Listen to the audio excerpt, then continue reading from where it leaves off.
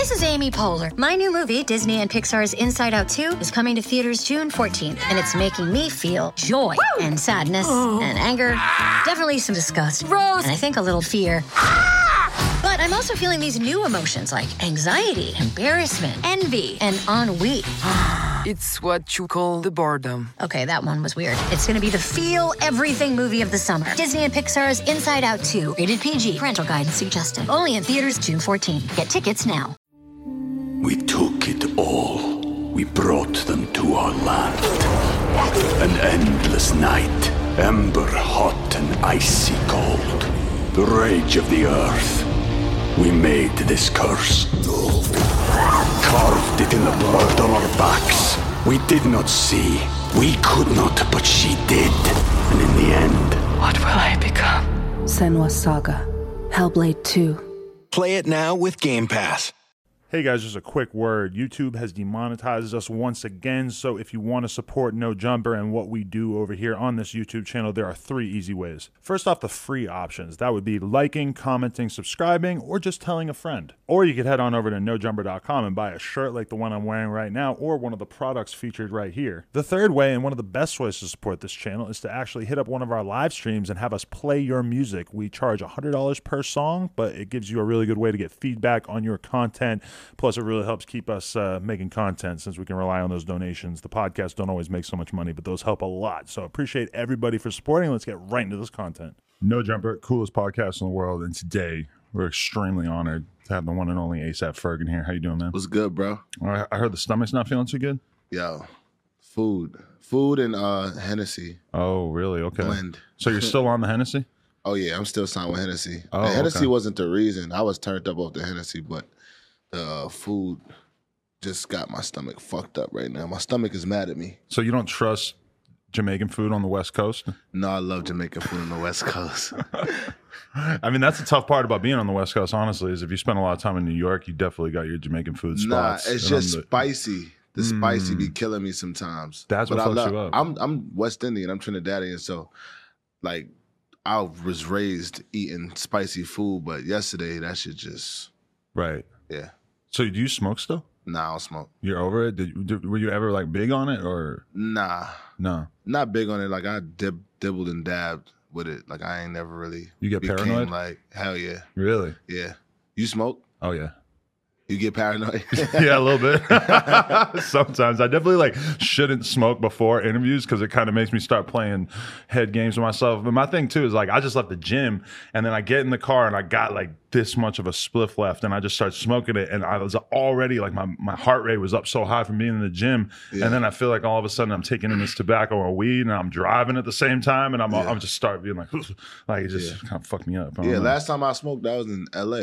And I just was like, man, this shit ain't for me. Really? Because it was just, y'all weed is different out here. Yeah, for real. It ain't that chocolate tie that you buy in the park. Yeah, Buddy comes through and he's smoking everything. And he's like normal with it. Right. Yeah.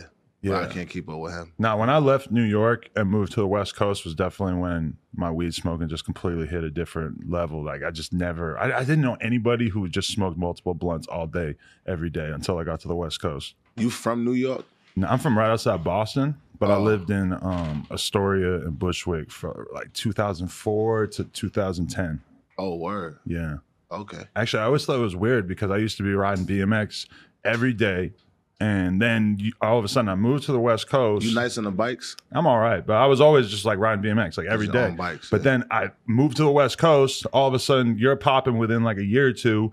And then you're like, yeah, you know, I used to ride BMX in New York City. And I'm like, damn, that's crazy. Because if I had stayed living in New York for an extra year or two, I probably would have ran into you on just some regular ass skate park, riding bikes around shit. Facts. Yeah. Yeah, hell yeah. That's a great way to see New York. I do know Nigel, yeah. Yeah. I knew Nigel when he was like 15.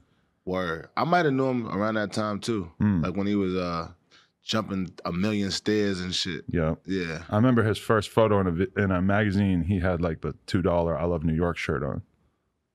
I don't remember that one. You don't remember those ones? You don't remember those shirts though? That was like a whole thing in the BMX world. Everybody would wear those fucking cheap ass $2 shirts like just every day because you just dog your shirt out every day riding. So you just run through those things. Man, I was riding bikes and some jiggy shit. we got this thing in Harlem called Maury Gators. Okay, yeah, you might hear Cam like rapping about it constantly. Yeah, it's like $400 sneakers. And you were riding them? Yeah. Really?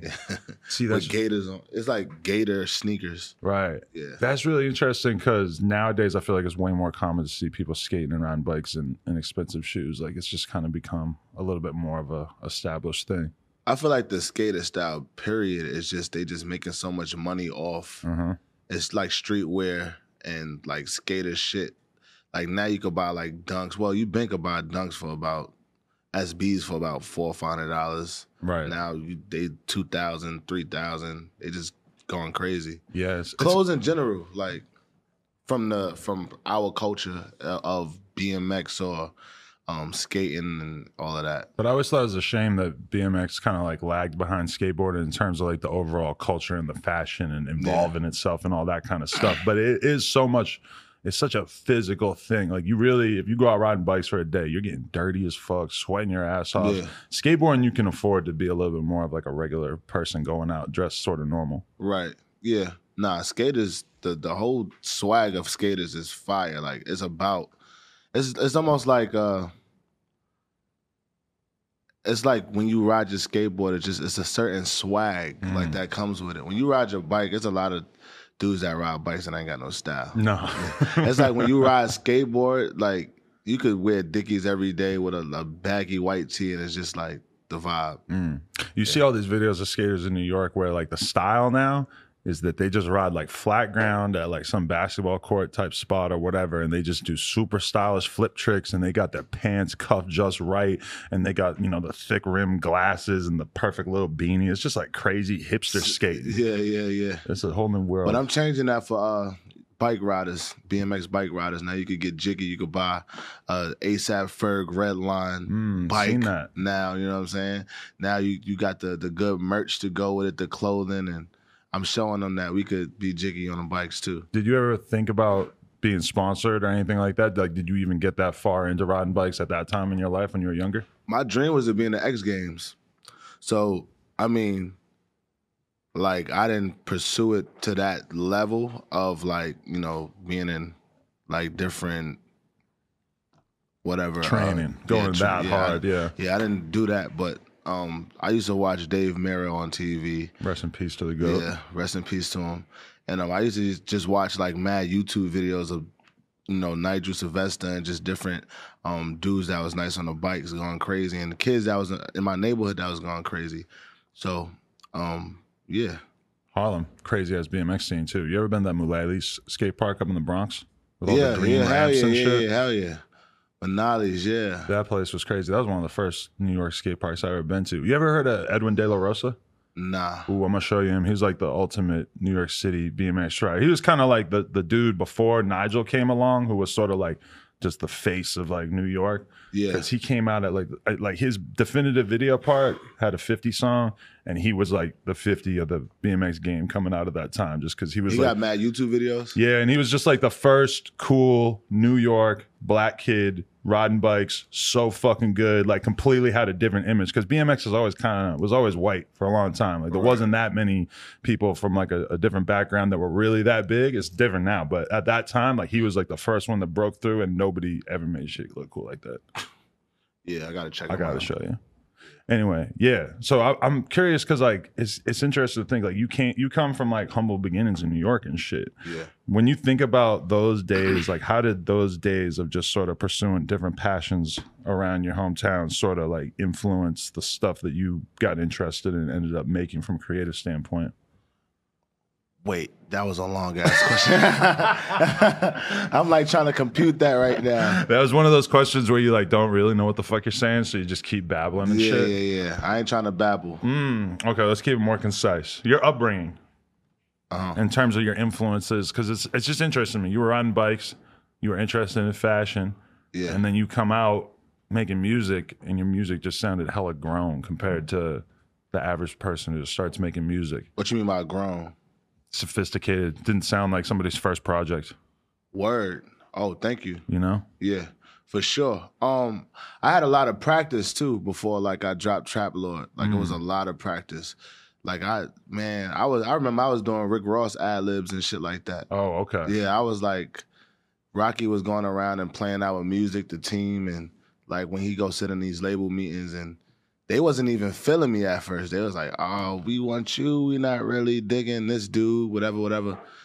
But I guess he's seen it in me, and he's seen that I could, be different and develop my style. And when I had quit my job, I was working security. I had saved like $3,000 because I knew like we was gonna pop. It was just a matter of time. So I just quit my job, and I'm like, yo, I'm just gonna use all of this money to like develop my style. Right. And that's what I did. So it's a lot of songs. I got computers full of songs that ain't even come out until like I really mastered who Ferg was to the game and my style and everything, and I put those songs out. You're kind of lucky in a way because a lot of people sort of come out, they make a couple of songs, they put them online, they start promoting themselves like crazy, and then you always will have that memory in your head of, oh, that dude's whack, because you remember the shitty songs you heard from him early on. Right. I feel like a lot of times there's a benefit to like training for years, making music, and then eventually bringing it out. Hell yeah. I mean, yeah, I never thought that I'd be even dropping an album or a mixtape. That wasn't like a plan for me. It was just,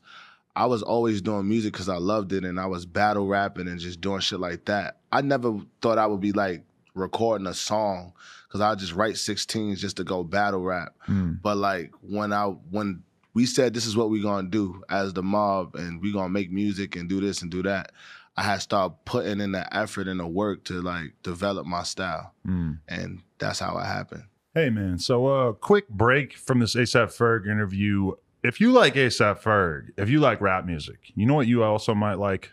Male enhancement. I know you've got some issues down there. Blue Chew is here to help. If you like banging, you'll love BlueChew.com. Blue Chew offers men a performance enhancement for the bedroom that you would not believe. If you head on over to BlueChew.com and use promo code Adam22, you will be able to get Blue Chew for free and pay just $5 shipping. I swear, I have No Jumper fans hitting me up left and right, telling me that they're having a great experience with this. What you do to get these chewable, delicious gummies is you head on over to BlueChew.com, and you will be able to consult with an online physician who will get you in the zone. They'll figure out what dosage you should be taking, and it only takes a few minutes, and there's no in-person doctor's visit, no awkward conversation, nothing like that. So what you need to do, head on over to BlueChew.com and use the promo code Adam22. It's a big, big help to the podcast. Keeps us moving, keeps us grooving. Myself personally, I'm planning on having multiple Blue Chew experiences within the next couple of days. So head on over to BlueChew.com and use promo code Adam22, and you'll pay just $5 shipping. Let's get back into the A$AP Ferg interview. Thank you. See, it's really interesting to me because the way you're saying that, like the labels, they were fucking with Rocky, but they were skeptical of you. I mean, obviously Rocky was the only one that was like really putting out music. I wasn't pursuing music. I was stuck on like creating art, and I was doing art shows and designing clothes and shit like that. I knew how to rap, so Rocky wanted to be a duo at first. So I just started getting into the whole recording thing, and he been like pursuing it and wanting to do it. I was just like, yo, bro, if you do it, then I'll come along with you type shit. And then I just started recording. So I didn't even really know who I was identity-wise to music. I just knew that what I liked to hear, or like rapping on different beats and shit, but like he already had his shit figured out and who he was and what he wanted to do. His version of having it figured out, though, like how much was that informed by Yams, in the sense that Yams just had this insane cultural knowledge, this reference base. He knew everything about music and stuff. And I feel like that's a conversation a lot of times people have, is like, how much was Yams responsible for helping mold you and Rocky into being like, because you guys just seemed when you came out like you were more sophisticated and more ready for this and more developed. And I feel like a lot of people like myself thought, like, I wonder how much of a hand Yams had in sort of making this content seem so much more grown. I think Yams was like our Puff, and meaning like Yams wasn't physically making beats and things like that. Like he was executive producing and A&Ring, and he would reach out to different producers, the Beautiful Lou's, and I guess Clam's Casino or whoever it was at the time, and bring people together because he was heavy into the internet, and like he was on these different like blogs and shit like that. You knew about his Tumblr? before Real Nigga Tumblr. Yeah, the most legendary Tumblr of all time. I didn't know his Tumblr was a thing until like everybody kept talking about it. Like, oh, like, you know, Rocky's on, like, cause that's how people discovered Rocky at first, was through like Real Nigga Tumblr. And we always looked at Yams as like a real genius because it was like, oh shit, this is one of the first dudes who started a platform online and then was able to flip that into a business venture, but not in the usual corny kind of way of like, oh, I got a blog, so I'm gonna put some ads on it. He worked it in. His shit was like, oh, I have this super lit blog that has proven to everybody who looks at it that I'm a dope person who has really good taste and is really smart and knows about everything. And so when I say I got an artist, y'all are gonna pay attention. And then it actually worked. Yeah. I was never really on Yam's Tumblr. Like, I was on Tumblr, but I don't know even know if I followed Yams. At the time, like, we was already in a process of turning his Tumblr into the business. So like I was more so a part of the business and the new movement that was happening. I think Rocky and him, they was building on the Tumblr thing way before like I was involved. You were actually out there in real life doing your thing. Yeah. So once you start getting really famous though, is it weird because you can't just do shit like go ride your bike around and just be a regular person in New York, or did that set in? Did it take a while for that to set in? Man, I used to get anxiety going outside, like, because it was like I'll be with my girl, we go to the supermarket and shit, and like I would have to brace myself to like have to talk to people, and because it's not normal no more. It's like before I went from like somebody looking at me and it being a problem. Like, we couldn't, like, growing up in Harlem, you couldn't just be, like, staring at somebody. You'd be like, yo, you got a problem? Like, it's always a problem. But now it's like I had to realize, like, these is fans, or, you know, they not looking at me because they got a problem. They looking at me because I look familiar or some shit. Yeah. I mean, once you get into that rapper category, I know it's hard for a lot of people to understand that. It's like, when you're looking at me all crazy in public and you're a grown man who looks like you could do something to me, because it's not a comfortable feeling for me sitting here taking this in. Exactly. But, and also even just like, not on no beef shit, like it's just to be adjusting to fame is just a whole nother psychological thing, because I feel like we are conditioned a certain type of way. So it's like we have to break that condition and the tradition of how we think in order to move how we move. Right. Yeah, like, you know, you have to be able to, even for you to have this business and this platform, you have to, you do what you do and you turn up and do all of this shit, but at the same time, you have to have real conversations with people that, like, you know, you have to talk with intellect and know what you're doing. Versus just, and you had to condition yourself to do that. There's so many things that you can do as a regular person that once you're in some sort of spotlight, it's just, that all goes away. Like the other day, somebody said something to me that I legitimately thought in my head, I'm like, I'm going to see that guy, I'm going to fucking punch him in the face. And then I was like, no, you can't do that anymore. You can't think like that. You know, like, and that just, it was weird because it actually pissed me off enough that I actually thought that and had to remind myself, like, no, you can never just swing on someone again. We took it all. We brought them to our land. An endless night, ember hot and icy cold. The rage of the earth. We made this curse. Carved it in the blood on our backs. We did not see. We could not, but she did. And in the end, what will I become? Senua's Saga. Hellblade 2. Play it now with Game Pass. Yeah. I mean, I never really had that problem because it's like, I know consequences. You know what I'm saying? It's just like, it's so easy to get into shit. I ain't saying like we ain't never really get into shit, like, cause when we first came into the game, we was trailblazing. And we were just kids, but I always had the mind frame, it's easy to get into shit and hard to get out of. I was never the one to, like, the first one swinging this, that, and third. I always thought, like, man, if we do this, it's gonna be some repercussions after this. You know what I'm saying? We could swing and we could go crazy, but at the end of the day, like, we're gonna have to suffer some consequences. You know, you saying that makes me think. Even like fucking going to Canada, I have to always check in now because of some bullshit that happened early on. Exactly. And it was a fight. It wasn't even nothing crazy, but it's just like, that one fight from when I was younger led up to me being 30 years old, still having to check in, you know, with them and tell them like, all right, yeah, that was years ago, whatever, I'm good I came to Canada yesterday, like, or last week. Yeah. Y'all let me through, I'm good. That's one of the biggest things, that if you got a random court case, whatever, I know people who got DUIs that they can't go to Canada and shit. Yeah. Like, as soon as that limited your ability to travel and to be able to take part in other countries and shit, that's the ultimate moment where you're going to be like, God damn, why did I do that? And that was one of the first things that I realized, like, yo, this shit can, like, leave scars. Like, you know what I'm saying? Like, bullshit you do in a youth can leave scars, like, later.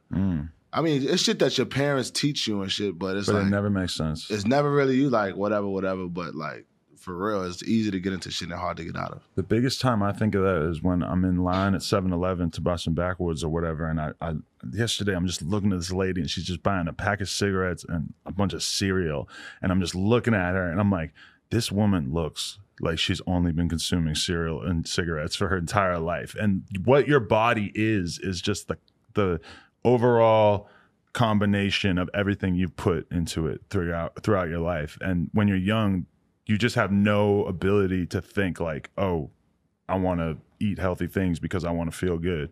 You could never say enough to a kid to make that make sense to him.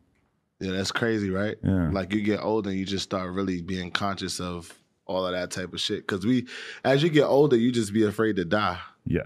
Exactly. You start to realize I didn't give a fuck about dying when I was young, and now all of a sudden it seems like a pretty big deal. Yeah, you start putting the brakes on, like, hold up, let me get more spiritual. That's why I used to always wonder, like, why old people always go to church or like whatever. Like, I'm like, man, you can have church, you can pray in your house. You ain't got to go somewhere actually and sit and worship. But like, people, I guess, as they get older, they get more worried about like whether they're gonna make it to heaven or not. And no, for sure. Like, and I don't even believe in God, but the older I get, the more that I can really, really see the value of things like religion, because it's kind of like when you're young, you're so focused on your friends and your passions and the shit that you're really interested in. And then I think as you get older, you start to realize, well, you kind of cycle through friends to a certain degree. Like, you know, as you get older, a lot of times the person that you were friends with that you really cared about 10 years ago doesn't matter as much. You start to realize that working on the music, yes, it's fulfilling and everything, but you, like, for me, there's a part of me that craves just real human interaction that isn't predicated on fame or what someone could do for me or what I can do for them. And I see that in the church thing, that even if it's not always like that, because I'm sure there's all kinds of superficial bullshit that happens when people go to church, but at least it's an attempt at bringing people together through something that's pure. Right, for sure. Yeah, I think that's what we all here for, really, is that human interaction and feel the togetherness and get through shit together and all of that. Yeah, I think that's what church and shit is for, really, honestly. Same. My mom used to always try to explain that to me as a kid. And I remember I thought I was so smart because I had the best argument. She'd say, well, you know, when your father went to prison, like, the people at that church were the only ones who held me down and made me feel like I was safe and cared for and stuff like that. And I used to say, well, you could have got that feeling from people at the bowling alley. And I thought that was such a good argument. You said that? God damn. It's rough, right? But it's true, because it's just like any grouping of people could offer you solace at a hard time. Yeah. She probably didn't really appreciate it. I feel like it's a more concentrated group, though, that can kind of like get you through those different tough times, I feel like. Do you appreciate your family more now as you get older as well? Hell yeah. I mean, it's not like more than the usual. I think I've always appreciated my family. Yeah, kind of, yeah. I do. I appreciate like my uncle and shit, because it's like he's my OG. So like, he's with me all the time. He done been through the streets. He did time in the jails, and like, he understands life on a whole nother level, and he sees things I can't see. So it's like, I couldn't imagine being in this game and not having him around. And I understand why so much kids get lost being in the game, because they don't got those OGs or experienced people around them, or people that's gonna guide them. Because sometimes like everybody get rich and famous or whatever, and they be like 17-year-old kids get rich and famous, and then they start telling people around them, even older people, what to do. And that's not what I got around me. I got like, no matter how rich I get, no matter how famous I am, I got real people around me that's like, nah, that shit is whack. If you're going to make money, you should spend the money on hiring people that are smarter than you, at least in one part of the business, you know? Right, for sure. Or like for me, a lot of times I have to hire people who are like more social than me because I'm just not that good at like remaining in contact with people. You know, I just don't think I'm good at like remaining. Well, it's partially a problem of just numbers because it's like, you know, when you interview hundreds and hundreds of people in a year, it's like you might want to stay in touch with them so you could keep, you know, a friendship going or whatever, but it's just so hard to like even like tomorrow I got 2 more interviews, so it's like the interviews I did yesterday are already kind of like falling into the back of my brain. And that's what makes me feel guilty is that it's like, you know, I met Rhapsody yesterday and interviewed her, and she's dope. Yeah, so dope. I fuck with her. If I was less busy, I feel like she's the kind of person that I might hit up hang out with. Once a week, be like, yo, how you doing? Yeah, but I don't have those kind of relationships because I'm so wrapped up in this business shit. Do you feel like that? Hell yeah, but that's what like people around you is supposed to be for. Like my uncle I just spoke about, or like my cousin or my manager, like it's a community that helps keep everybody connected because they know I'm out here like trying to, you know, shake and move. So like it's hard for me to personally sometimes, you know, keep in contact with people. But what I do is, the best way I do it is like the moment I think about somebody, I just hit them and be like, yo, it's good, just shouting you out. But for the most part, they keep in contact with people like, yo, I just spoke to so-and-so, like they gonna be in the city. So, because even when it comes to artists, I'm not even talking to like YG all the time or talking to whoever, like, but he might be talking to their security or talking to like the homies that's part of their crews and making sure that we connect whenever we hit these cities. And a lot of those people too, like, I know YG, and I think YG's incredible, but it's like, I know he's busy as fuck. I'm not trying to bother him or nothing, but you know that that's the kind of person that if one of these days, YG ain't going to be around, and you're going to be thinking, damn, like, did I actually put in enough effort that I could have to really have appreciated that person while they were around? Damn, why you say that like that? Not like he's going to be gone tomorrow, but that's how it is. But whenever somebody's gone, don't you end up thinking, fuck, I wish I know. Okay, I'm sorry, but don't you end up thinking like, damn, I could have appreciated their existence a lot more while they were here. He's gonna be around for a very long time. Okay, YG specifically, I 100% agree. Yeah, like that's with everybody though. That's with your mother. That's with anybody that you care about. You just got to make the effort. Like no matter how busy they are, how busy you are, you just gotta. Because it's just like, I always tell people like, yo, I know you've been busy. I hate hearing that shit. And don't tell me, I know you've been busy. Like, I'm ASAP Ferg, I'm gonna be busy all the time. But like, you could come hang out with me while I'm busy. Like, come, like, do these interviews, come sit in a room with me or whatever, and we'll go to lunch and catch up. And that's just how it has to be for me, because that's how my life is structured right now, I guess, until like I get older and things are slow down and I'm running my business from the crib or something like. But do you ever think about that? You ever think like, maybe I'm going to just intentionally accept less offers to go do stuff, accept less shows, and just really let my life just slow down a lot and just really appreciate things? Or do you feel like if you do that, you're going to get left behind? I did that last year. Okay. I ain't put out an album in 2 years. I feel like we still see you frequently. Seats. Yeah, so that's the thing, like, and we strategically did it. Like, I sat down with my team and we were just like, I was feeling burnt out. I ain't stopped since I had started. Touring, flying, I was just like fucking tired. I'm seeing cousins that like, you know, I'm not seeing my cousins, but when I see them, they're like fucking big and shit. I'm like, damn, I'm not seeing, do they know me? Like, do they know me through the TV? So it's just like, I had to slow my life down.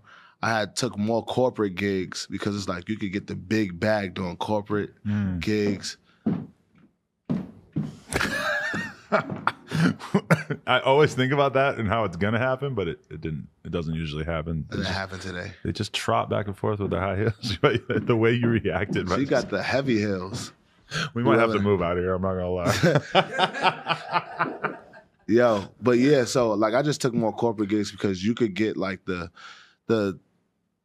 the price of 3 shows or the money you'll get from 3 shows, you can probably do like one corporate gig and get that. So I just started working smarter and not harder and not burning myself out. And it allowed me to like spend more time with my family. And I did take a step back because I needed to, like, and I need to get inspired again. So, but when you talk about the corporate gigs versus like the real shows, like, do you have that feeling of like when you play a show to 1,000 people that it feels super intimate and passionate and exciting, and then if you play a show to 10,000 people that it feels like a little bit less intimate? It might be cool because you can see a fucking huge crowd going crazy. Yeah. But when you play the smaller shows, you kind of get a more intimate experience. Do you have that issue with doing like corporate shows versus your shows? Corporate shows is way different because it's like say like a Hennessy event or something like that. Like I'll pull up or like a Tiffany's event, I'll pull up and do a show.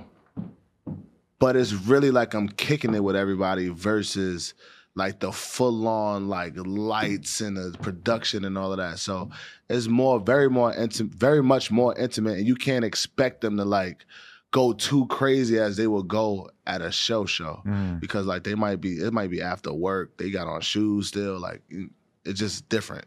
There's white people basically. Nah, it's not.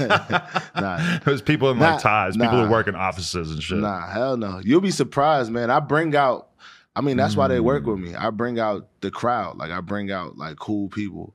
So you're gonna see some punks, you're gonna see some hippies, you're gonna see some turned up black people. You're gonna see everything in there. Can we get the story behind the what was that, the Uzi video where you did it at that hardcore show? Oh yeah, I always wanted to know what the fuck that wasn't was. A show.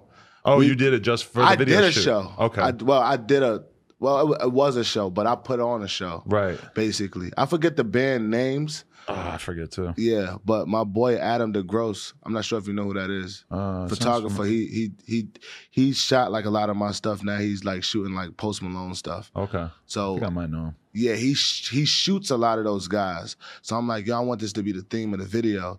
So I'm like, yo, how can we like grab these people in? And I'm like, we just thought about it on tour, and he was just like, yo, let's just do a show. So we did a show. I was the headliner, and that's when I performed the song. How'd you feel about the love that you got from that fan base? Like, was it exciting? Crazy. It was like a new world. Because they're punching each other in the face. Yeah. But that shit was fire. That shit looks so amazing. Crazy, yeah. And the energy was amazing. Like fucking seeing people really pull up with like the crazy mohawks and like the clothes, and like they was on a fashion shit too. Like, so it was just so much stuff that we had in common. But they're not even thinking of it as fashion. They're just really wearing some ratty vest that they sewed all these different patches and pins on, but they're not thinking of it in the, like you're looking at it from a fashion perspective of like, wow, that would look appropriate on like a runway or some cool ass new company's line. They're just like, that to them is just like, oh, I want to let everybody know what bands I like. So I got a bunch of patches on this jacket. But I feel like that took a conscious thought too. Like you had to think about that. Like, oh, this is cool. Like, because I got all my bands. And also I do think that they think about their fashion, because I was looking at like an interview on Sex Pistols, and this dude, McLaren, Malcolm McLaren. Because they came out of like a weird sex punk type shop that with all the weird bondage. That's gear how and he all was that shit. meeting the kids. Like all of the kids would come buy their clothes from his shop. So they had to consciously think about what they was wearing, whether it was colors or like a fucking whatever it was, like a latex mask or whatever the fuck it was. Yeah, they were on some wild shit. Yeah. I feel like when I saw that video, it was just cool because I could tell that the people, like I could tell it wasn't just a bunch of extras hired to be in the video, and that it was actual fans, real people that with were missing teeth and all types of shit. And they were just excited as fuck. Because like a lot of times, you know, nowadays people will maybe like wear a punk band shirt or some shit, but they don't really fully embrace that culture. And I think that when you look at that culture, it's really not that different from rap. It might be more abrasive. Yeah. They got a different style, different attitude about certain things, but it's like, I don't know. I feel like they were appreciative of you sort of putting on for them. Yeah, I always think about that too, because I like wearing band shirts, and sometimes I don't be knowing like who all the bands is. And I used to be like, damn, like, am I gonna be like considered a poser? And it's like, nah, I can't, because I'm a fan of the art. The art looks dope, but I do think it's cool to discover the shirt and then like do research on it to just know why you like it or why you're wearing it. Because it's like a rack of shirts, like Iron Maiden and just different shit that I see people wearing, but they don't really know the background behind it. Like for me, I love the artist that does like all of the Pink Floyd like art and shit like that. I haven't really dove into the catalog of Pink Floyd, but I know it's like diehard Pink Floyd fans out there.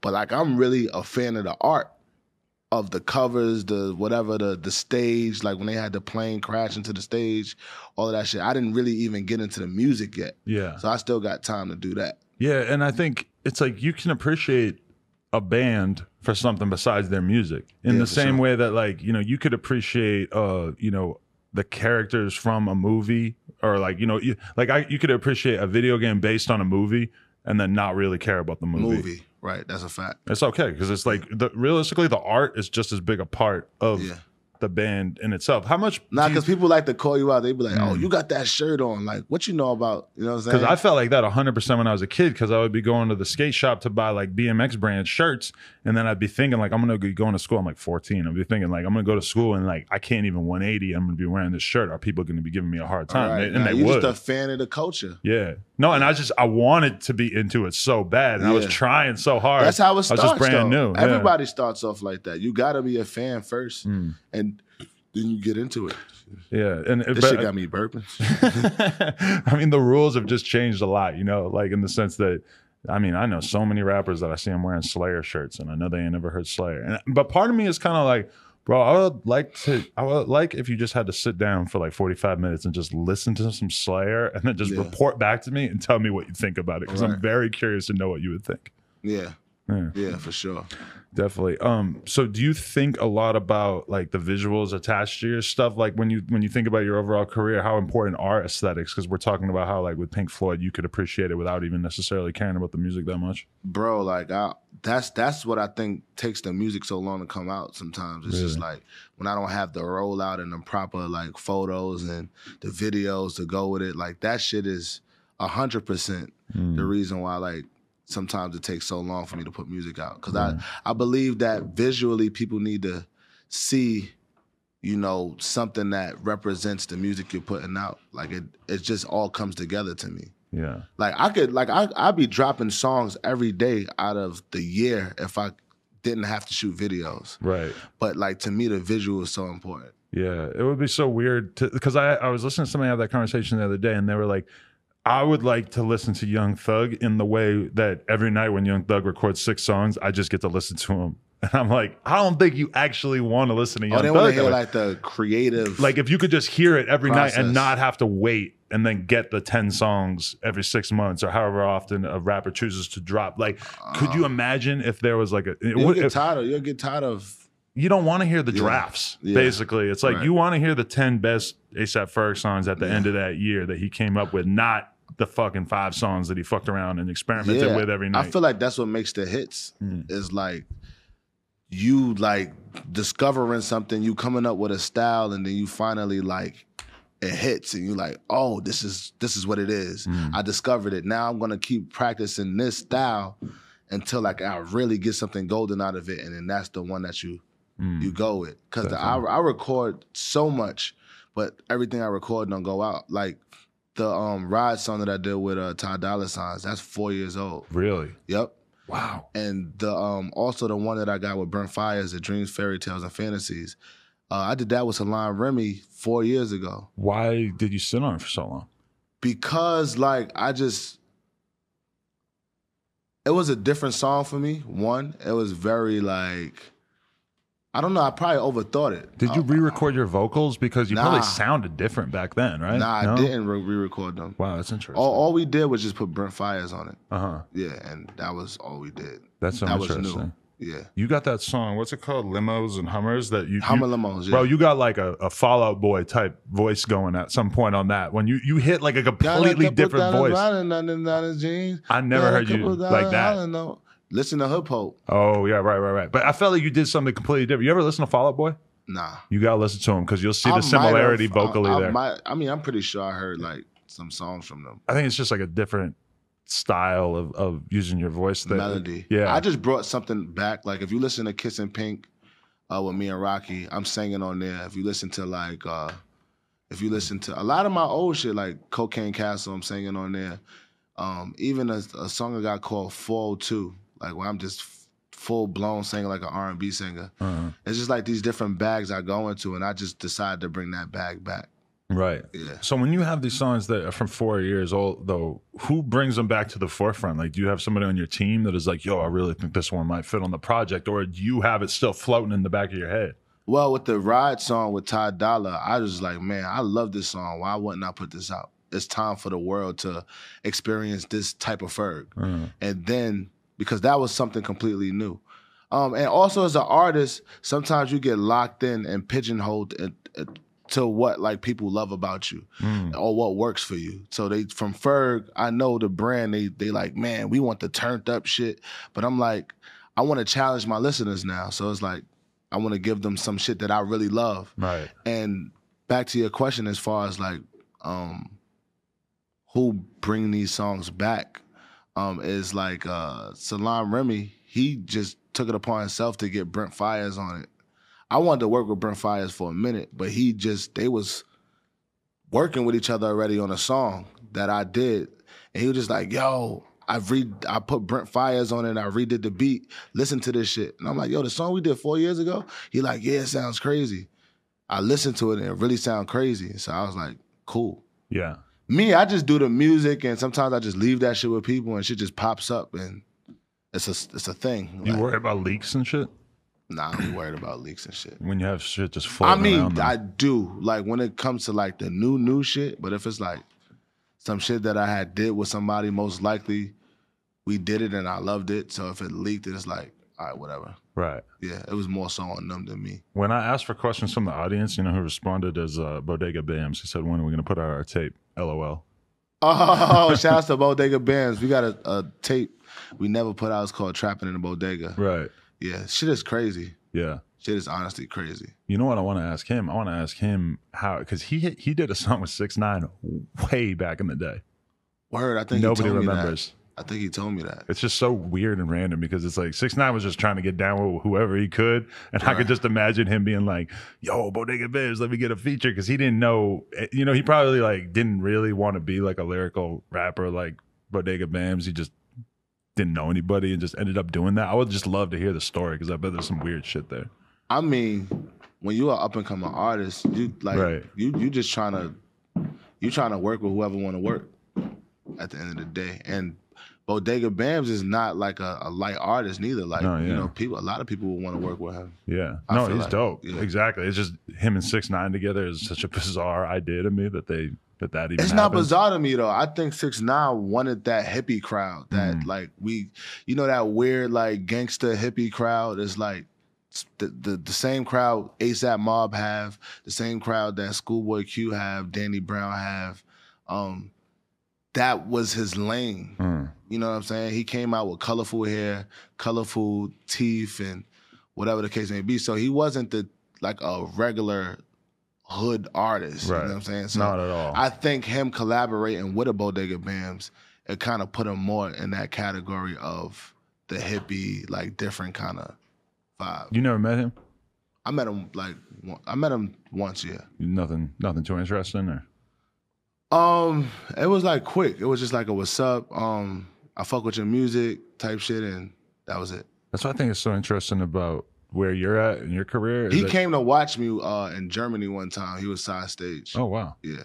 But you've been through so many like you were the hot new rap crew, like you were like the new dude that everybody was excited about, but you've seen that game go through so many different changes, so many new versions so of the fast. And 6ix9ine is like, just, you know, you must look at that and just be like, what the fuck? Like I remember when we came out and people were acting like we were bugging just for wearing designer or some shit, and now this guy got fucking 6ix9ine tattooed on his face.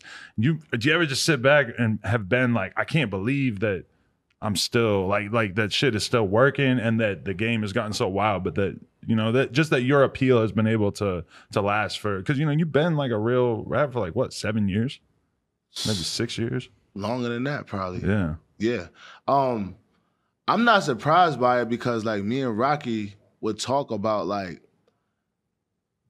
the lifestyle and what we wanted to, the picture we wanted to paint back then.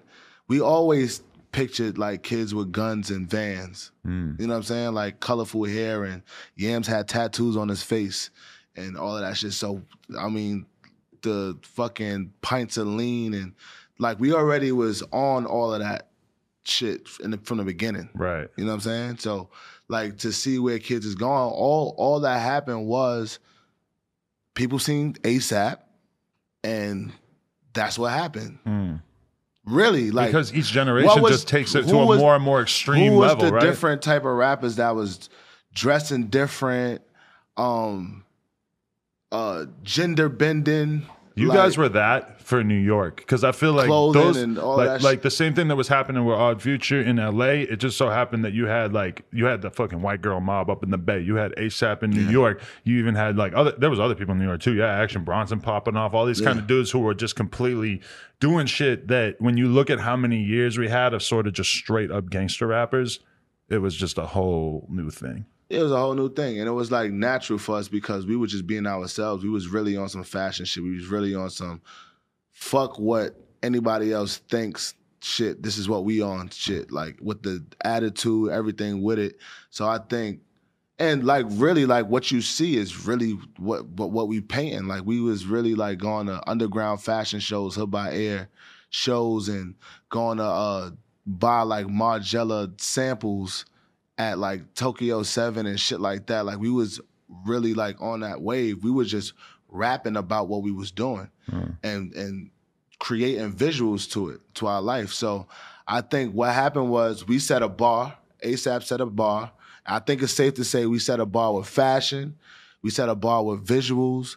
We set a tone with music. We brought like rapping on certain type of beats. We made that a thing. Like it wasn't really a thing to like have like New York dudes rapping on like Midwest or Mississippi beats or Houston. It took a lot less beats to shock people at that time because exactly. You know, like early ASAP controversies, the girl mouthing the N-word in the Rocky video, the white girl. Like even just Rocky having like white tall ass models in his video and shit. People were like, whoa, like that's fucking crazy. That's a whole conversation. And then you look at the game 6-7 years later. And everybody's doing it normally. And there's just so much more ridiculous shit going on that it's like if you were to do one of those things, it might not necessarily get as much attention because you do have insane face tattoos and hair dye.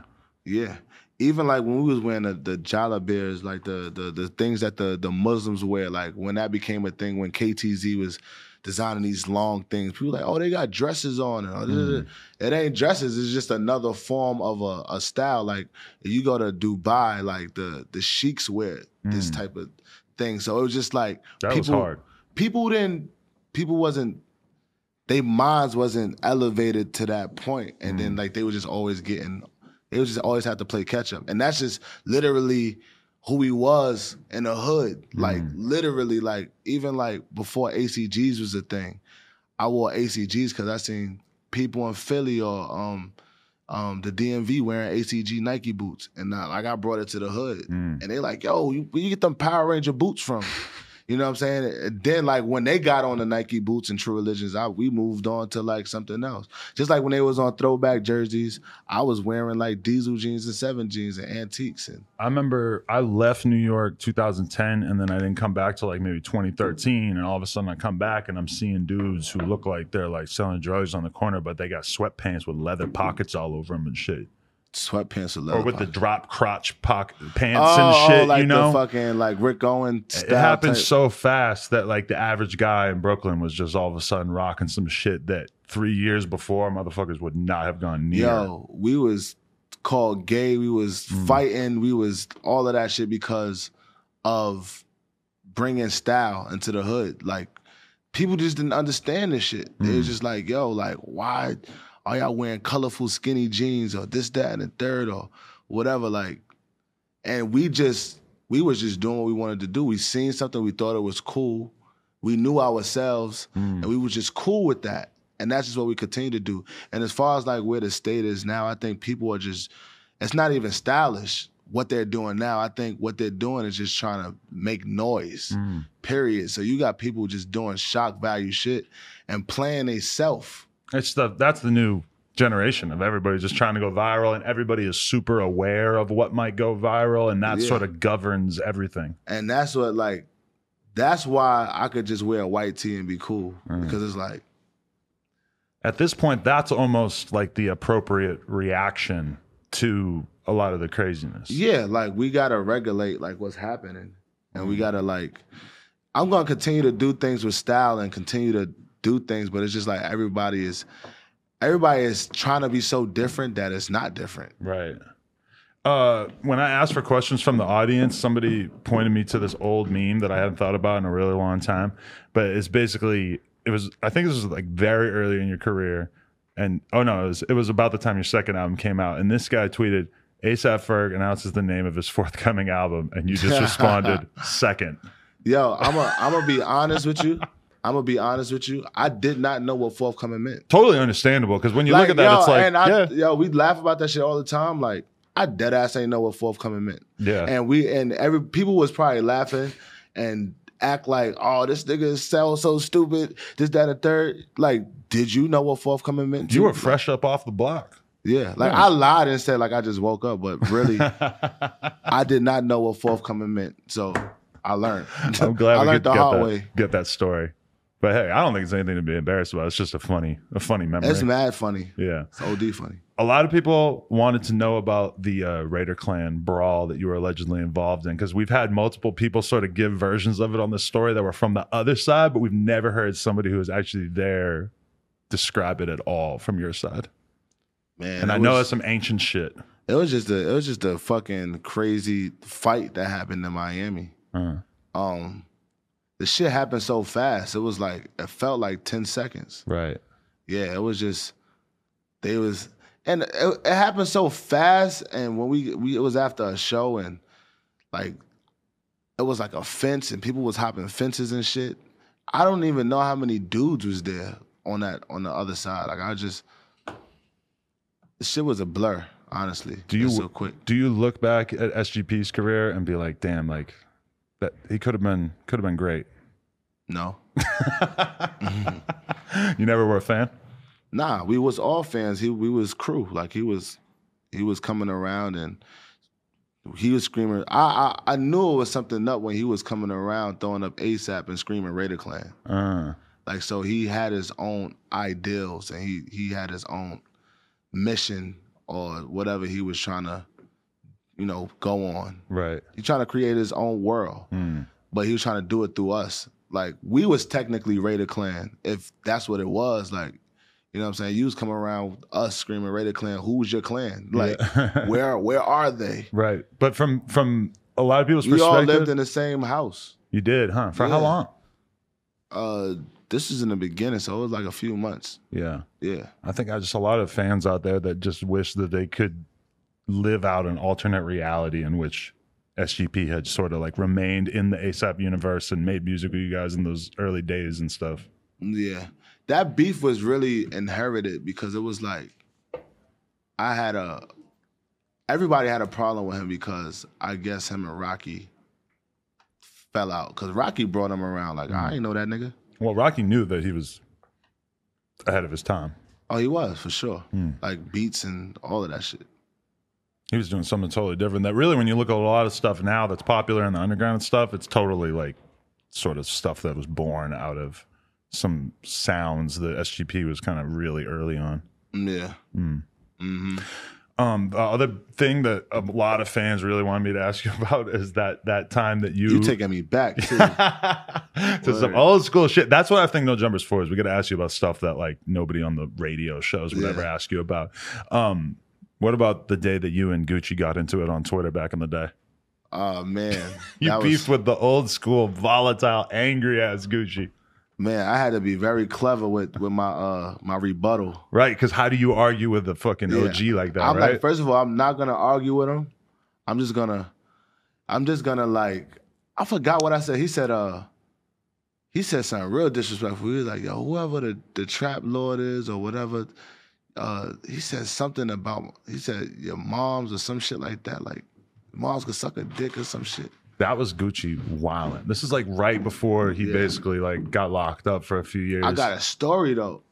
So he said, I said something about him being washed. That was how I answered that. And then I went on a Breakfast Club, I think, and I was like, yo, he should want me to like mimic him or want me to, embrace, well, he should embrace me for like being a younger, he the trap god, I'm the trap lord.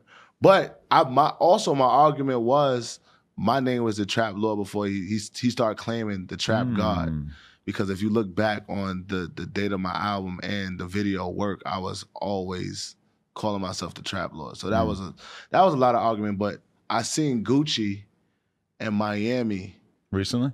No. I'm cool with Gucci now. Okay. But like he apologized and everything. Yeah. And we laughed about that shit. But I went during that time of that Twitter shit when he was wilding on everybody. I had seen him in Miami and I was by myself. For some reason, I didn't have no security with me. Okay. I have no manager with me, nothing. And I was in the airport and I seen this motherfucker. I'm like, I hope he don't see me. I hope he don't see me. Don't see me right now. At the airport. That's funny as hell. Because you could totally be at the airport by yourself. Yeah. Like you might not go anywhere else, but you feel safe in the airport. Yeah, but like shit. At that time, like Rocky was telling me Gucci was looking for me and all of that shit. He ran up on Rocky in the club like, where that nigga Ferg at? Yeah, so he really had it out for me. Wow, that's so crazy because that was Gucci tripping like at a point where he was not in the right state of mind, because the Gucci that we all know and love would never go beef with some new hot rapper. Like he would never like start a beef over some little shit because I think he knows his role and he knows that he's supposed to be this elder statesman in the game and that the people don't want to see him just talking shit to a young dude. Yeah, like that was an interesting time. I mean, that was like the same time period that he was really wilding out on Twitter. He said some amazing other things too. Yeah, he was going crazy on Waka, and I'm like, oh, he definitely tripping. There's things he said at that time period that I still wonder if they were true. I'm not going to repeat them. Yeah. Some people know what I'm talking about. But yeah, like the transformation though is amazing. Yeah, exactly. Bro, his abs? Different. How? What do I got to do to get abs like that? What do I got to eat? Like his belief system, whatever he did to like, that's what I'm talking about, conditioning. Like, I read his book too. Like he was just fucking up, going to jail, figuring out a way to record music while he was locked up in rehab, this, that, and the third. But then, like, it was just like one last time he just got it right. And it's so shocking when you're reading the book because he keeps fucking up so many times. Yeah, but he keeps fucking up his life so many times, and he keeps like saying that he's gonna get better, and then something happens and he starts getting fucked up again and blah blah blah. But like, it happens so many times in the book before he finally gets his shit together. But now the extent to which he really has his shit together is like the most motivating shit. Like, damn, if Gucci could get it together, then anybody could get every lean sipping crazy ass dude that I know. Gucci's in Milan. Yes. At the Gucci fashion show. And he had never left the United States until like a year ago. Wow. His whole career, because he was always on papers. Yeah, that's crazy. That actually made me genuinely like extremely happy. Like seeing him just traveling the world and finally getting to live that. He's the hope for real. Shout out to Gucci. I appreciate you coming in, man. This was really good. Oh man, this was really good. Why is the album so short? Or EP, right? Do you EP? Yeah. I listened to it like 5 times today because it's so short that it just keeps replaying. That's probably because maybe if it was so long, you want to listen to it 5 times. It's true. I listened to it in the gym today a couple times, and various normies were coming up to me and being like, "I like this shit. What is this?" Word. Wow. That's a good sign. Yeah, hell yeah. It's short because I just didn't want to do a long ass album. I feel like that's where music is going now. It's like short, and like some people just put out singles, just one joint. And there's like YouTuber rappers basically who like the only time you really pay attention to them is when they just drop that one YouTube video. It's a dope video. Yeah. And they don't even need a project. Yeah, that's what I feel like music is going more towards. But like I guess like when I put together a project of work, like, and it'll be like 12 songs, maybe it's like skits and just me trying to tell a story. But this is like really was about the Sonics and me working with more females and just getting off songs that I really loved. And I just put them out. I'm happy you put Rico Nasty on there. Oh, Rico Nasty is ill. Such a cool person. Yeah. Such a great character, dope, man. She's awesome. Yeah. To me, she's going to have a promising career. Mm-hmm. Yeah. And she's just got that. I like her because she got such a different look and different style. Different angle. Totally different angle on what it is to be a woman. Just like Tierra Whack.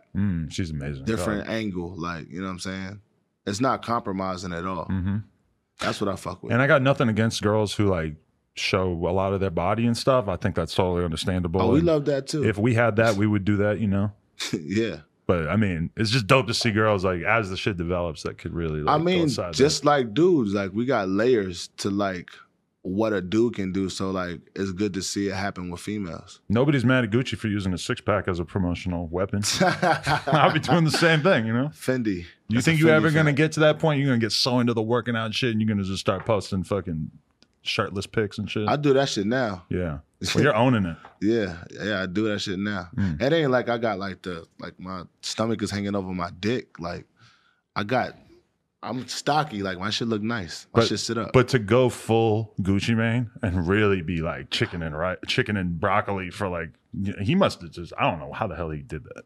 I'm just fascinated. He definitely got a team though. He should have a team. Like when you got that much money, you got a team that's making sure you're doing the right thing. But he inspires me too because I've watched his Instagram story and seen him hopping into the McLaren at like 7 o'clock in the morning by himself, leaving the gym. Oh, word. And I'm like, this dude is a G because it's nobody like cracking It the all, whip. it all starts off with you though. It's like all in what you want. Like I remember I had my trainer on tour with me, D Mac. That's gonna be And nice. he had me working out twice a day. I lost 14 pounds on tour. Wow. Yeah, so like it's just all in like your decision making. It's like you could either decide to have a rack of bullshit around you, or you could just have people around you that's gonna make you a better person. You gotta try if you want to like really live that healthy Even life, because you know? even when you try, you get results. Mm. Even when you try, like even if the moment you start, you wake up, you like, I'm fucking tired of being lazy, and you do some push-ups, your mind get clearer. You just start like feeling different. You That's know what why I'm I'm so addicted to. I wake up and I just eat eggs, drink coffee, and then go to the gym and work my ass off. And I feel like when I start the day like that, it gives me so fresh. much energy to take on the rest of the day and make positive choices about like what I eat, what I do. But then you feel good about yourself too because you knocked out the shit that you just didn't want to do. Like Whereas nobody wants to work out. Like, If I woke up and ate pancakes, you'll feel so bad. this day's a through the wash. day. Because Yeah. how the fuck am I going to make a intelligent decision about working out or about what I eat for dinner once I already had them pancakes? Yeah, you already fucked yourself over. Yeah. I'm not showing self-love when I do that. Or you could just kill yourself in the gym and then have like pancakes. Like I killed myself, so I could have some pancakes today. I've been through a lot of years in my life where I justified eating bad by working out, and now I'm finally like eating really good and working out, and I could say that I probably should have just been doing this for a long time. Yeah, But you know, but you we'll can get have there. your days where you dibble and dabble in the bullshit. Definitely. Yo, tell the people why they need to go get this album. Yo, go get this album because it's the best work that I've put out. Go get this album because Timberland produced a joint called Hummer Limo on there. Go get this album because I'm ASAP Ferg and I got amazing songs and y'all know that shit because y'all make me go double platinum and triple platinum. Yeah, go get this album because it's great. You know what? I just realized I got to say this. I was trying to wrap the interview up, but I got to say this. You ever have the problem where you get in your car and your car just auto plays the same song every fucking time you get in your car? Nah, My car does that. for real. Because it's like, I don't know why, but it'll just always autoplay the first song under A in my phone library.